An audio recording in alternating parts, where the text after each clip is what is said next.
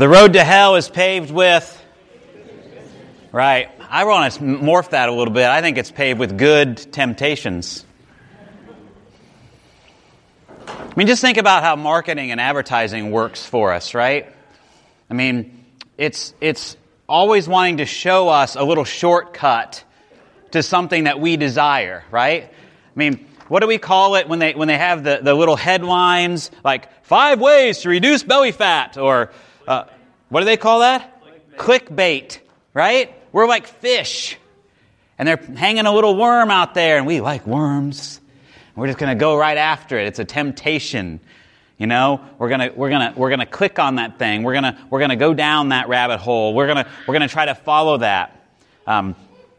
Many of the Ponzi schemes, you know, that people have gotten into and all that sort of thing. It's all about trying to make a bunch of money in a short period of time, right? It's all about, you're going to be rich and you're going to do this. I mean, all these systems often promise something really amazing, and so it sort of hooks us because we're thinking, man, rich would be good, wealthy'd be nice. You know, I could help my church more. I could help my community more. I could have a nice car. I could build a new house. I could wear nicer clothes. You know, it's win-win-win. And so I'm willing to give this person my money in order to get that. And then you realize, too good to be true. Temptations. The road to hell is often filled with good temptations. Because our brains are designed to go for pleasure and to avoid pain. To go for pleasure and avoid pain. And that's why salty and sweet is so good. Because it's all about pleasure. My kryptonite is peanuts, salted peanuts, and chocolate chips together. If those are both in the house, I will find them. I will eat them. I mean, Jennifer has gotten very creative about where to hide them. But somehow, you know, I can find my kryptonite very easily. Anyway, maybe they should be in plain sight, and that way whatever. But temptations, right?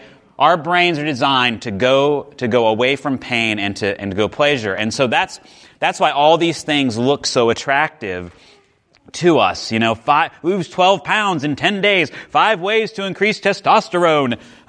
Buy this new driver and it'll be great. Buy this car and you're going to feel like Matthew McConaughey. I mean, whatever it is, you know, we want the pleasure of that. That's what they're showing us in the ad, is the pleasure of indulging in this particular thing, because then, you know, maybe we'll feel more sexy or we'll whatever. And so we go toward that pleasure. I mean, in a sense, we're designed for that.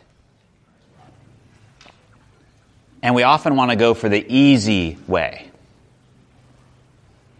Because going the hard way is pain, right? I mean, if you want to lose 12 pounds, 20 pounds, 30 pounds, 40 pounds, it's going to take time. You're going to have to modify what you're putting in the pie hole. You know, maybe not so much pie. You're gonna need to do that over a systematic time frame. I mean, yeah, you can do it fast. You can do it fast, but it's probably not going to last. But to get the results that you want over time, you're going to need to go through some pain. But we don't want to do that. That's what happens in a lot of our relationships too. You know, we're sort of walking along and we're with our lover or our partner, our spouse, and things get sort of, you know, we don't talk very much, or maybe we don't feel very intimately connected, and then so there's somebody at work that we spend a lot of time with, and man, it just feels so good to talk to them. It just feels so pleasurable to be in their presence, and maybe nothing physical is going on at all, but it's just so great to have that intimacy. You know, just that little bit of excitement, something new. And it seems really easy to move into that because you know it's going to take a lot more time and effort with the person that you know so well who lives in your house with you. There's going to be pain in order to bring back into that picture the intimacy or whatever is you feel like is being lost. And so it's just easier to break it off and move on, so we think. Pain and pleasure and temptations. In the Old Testament, this story of Adam and Eve, which is fraught with all kinds of problems and all kinds of history and issues and about the doctrine of original sin and all that stuff. And I really don't want to get into that. I want to look at it. I want to look at it from a human point of view. Adam and Eve are in a beautiful place, so we're told. They have absolutely everything they need. They don't need to cultivate the ground. They're friends with the animals. It's beautiful. But yet they think if they could just be like God and know good from not so good, or good from bad, or good from evil, then that would complete everything. That would keep everything, really great. And so, it says that the snake comes, and we'll talk about who we think the snake is and all of that in a little bit. But sort of the personification of temptation, the snake comes and is like, oh, that'd be really good, be great, and it's a shortcut. Just eat the fruit, and you're going to know good from bad. And that's the origin story of how we, one, got kicked out of the garden, but two, how we got judgment. I mean judgment in our own minds. Right? Because we think knowing good from evil would be really great, right? Good from evil, really great. But here's the thing. How often do you use that judgment more against yourself than against other things? You get up in the morning and you're judging from the moment you get up. Oh my, it's morning again. This is bad. Well, go up to the mirror. You go to the bathroom. You go up to the mirror and you look at there. Oh, nice bags under your eyes, dude. That's bad. Oh, look at that hair. Woohoo! That's going to take some time to fix this morning. That's bad. And then then you look in the mirror and, oh, Joel, those extra pounds, those are bad. I mean, we're judging all the time, good and bad, mostly bad, and especially when it comes to ourselves, mostly bad. And we just keep, sometimes I wonder, what would it be like if we hadn't eaten the apple or the fruit or whatever it was? What would it be like to be without that, having that in your head all the time? Now, there are lots of good things about having judgment, too. We can make decisions and do that, but we often use it against ourselves. The temptation is, it looked really good, it didn't work out so well for us or for them. In the New Testament, we have the story of Jesus, of course, and it's right in the book of Matthew, it's right after Jesus is baptized. So he comes to his cousin John the Baptizer, the Jordan River, and Jesus is baptized, and the skies open up, and the dove comes, and the voice from heaven says, "This is my beloved, with whom I'm well pleased." So here's this really cool experience, this really awesome thing. Like Jesus gets named for who he is, and then immediately he goes into the wilderness. 40 days and 40 nights of fasting. And Diablos comes. Diablo, that's the Greek word. It's a word we get what from? Diabolical, right? Diabolos. Balos is like to throw. That's how I remember it. Throw a ball. Balo is to throw. Dia is to throw over. To throw over. Like, I'm going to throw you over. I'm going to tempt you. I'm going to twist things to throw you off. I'm going to deceive you. We often call this the deceiver. And in this particular passage, the deceiver, Diabolos, or sometimes called the devil, gets personified. very much personified, that this Diabolos is there physically present with Jesus. And temptation is so often about a temptation to some sort of greater power. When you get that new car, you're going to feel more powerful. When you get that new golf club, you're going to feel more powerful. When you lose that weight, you're going to look good in that dress, and you're going to feel more powerful. It really is. A lot of the temptation goes back to power and ease. So he fasted 40 days and 40 nights, and afterwards he was famished. I can't imagine that he wasn't famished 40 days and 40 nights. The tempter, Diabolos, came to him and said, If you are the Son of God, command these stones to become loaves of bread. Doesn't this sound like, hey, if you're so tough, let's take it outside? If you're the Son of God, I double dog dare you.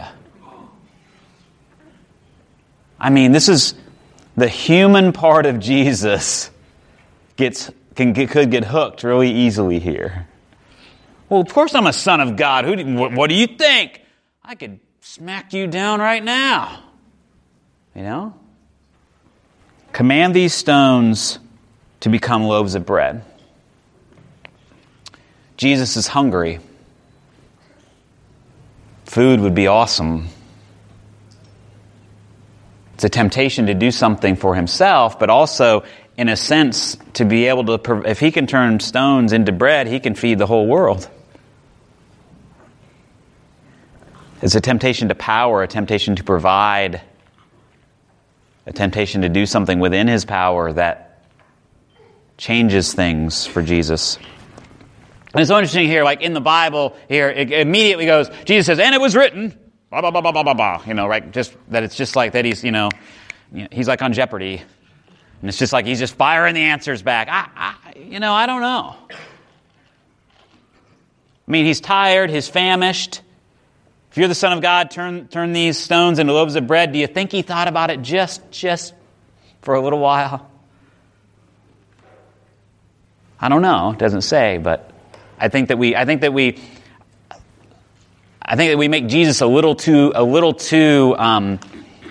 godlike too immediately when we just say, well, he just knew he was, nerves of steel. We know he was human. So I can imagine, if he was hungry and then he's thinking, I could feed the world because the world is hungry. I could do this. I think he could be tempted. Then the Diabolos took him, the tempter took him to the holy city, to Jerusalem, placed him on the pinnacle of the temple. And if you've ever seen pictures of how the temple might have looked and all of that, like in Jerusalem, it's up, and then the around the four corners up on the temple. You've got this very high place. So he would have been very high up. He would have been able to see for miles around to see all the people that lived around there and what was going on.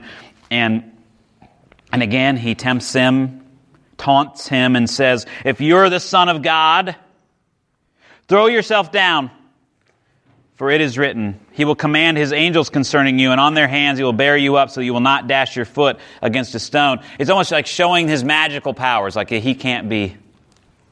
Who doesn't want to live forever? Who doesn't want to not get injured? Who doesn't want to not die? Jesus said to him, again is written, do not put the Lord your God to the test. Again, was he tempted by that? I don't know. To see if God would protect. God, if you'll just let me squeak by this time, I'll become a monk. Right? I'll do better. I won't take your name in vain anymore. Or whatever. What kind of deal are we often willing to make in our darkest times? Again, the Diabolos, took him on a very high mountain and showed him all the kingdoms of the world in their splendor. And he said, all these I will give you if you will fall down and worship me. Wow. Isn't that just a little tempting? to have all the kingdoms of the world underneath our fingers? Because the Lord knows the people who are running the world right now aren't doing a really great job, and I know that I could do a much better job. I mean, I know, yeah, that I could screw it up just as bad as they could. That's right. That's right. Jesus says, "Away with you! Away with you, you deceiver! For it's written, worship the Lord your God and serve only Him." Then the devil left him, and the angels came and waited on him, which is interesting. In the Gospel of Luke, it says, the devil went away until an opportune time. One of the things I think that's in this passage is that, evil or the deceiver or the tempter, the temptations are always close to us. Closer than we often think they are. Our desire to avoid pain and to have pleasure often overrides what is good and right in the world. And through this passage, I really believe we can in some ways identify with Jesus, that there would be a real temptation to be someone who could provide for everyone, who could show the power of God to everyone, who could rule the kingdoms in the right way.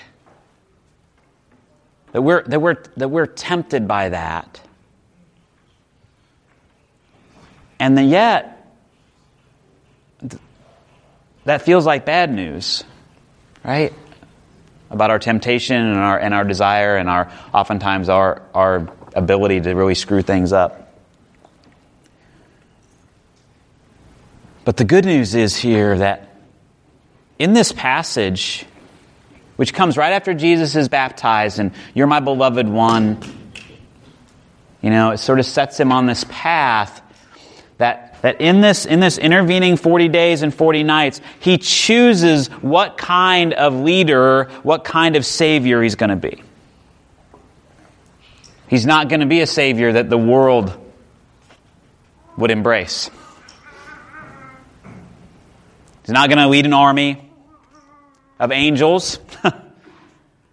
Not going to just use hocus pocus to provide for everybody. Not going to, whatever. But he's going to give himself completely and utterly so that we might know what it means to live a new life. Not an easier life, not a perfect life, but a new life. And that's what Jesus gives us the opportunity to do, is to live that new life. To be able to look at the pain and the pleasure of life and to be able to choose. To be able to look at temptations and decide which ones we're giving into and which ones we aren't. And to know that when we screw up and when we make mistakes, that it is God who guides us back on the path, who shows us a way forward. That it is the power of God in us and through us that can show also the world a new way to live. Because lots of things are attempting to throw us over. Diabolos. And we can be the ones to call them out in others and in ourselves. And work for a world where the new life that we find in Christ gets expressed in and through us and in and through everyone. Because we are unwilling to take shortcuts that hurt others. So what's tempting you these days? What pain are you trying to avoid? What pleasure are you wanting to indulge in that may not be so good for you? Maybe it's time to take that to Christ and to find a new way forward. Because Jesus entered the pain in order that we might have the pleasure of His resurrection and of a new life. Amen.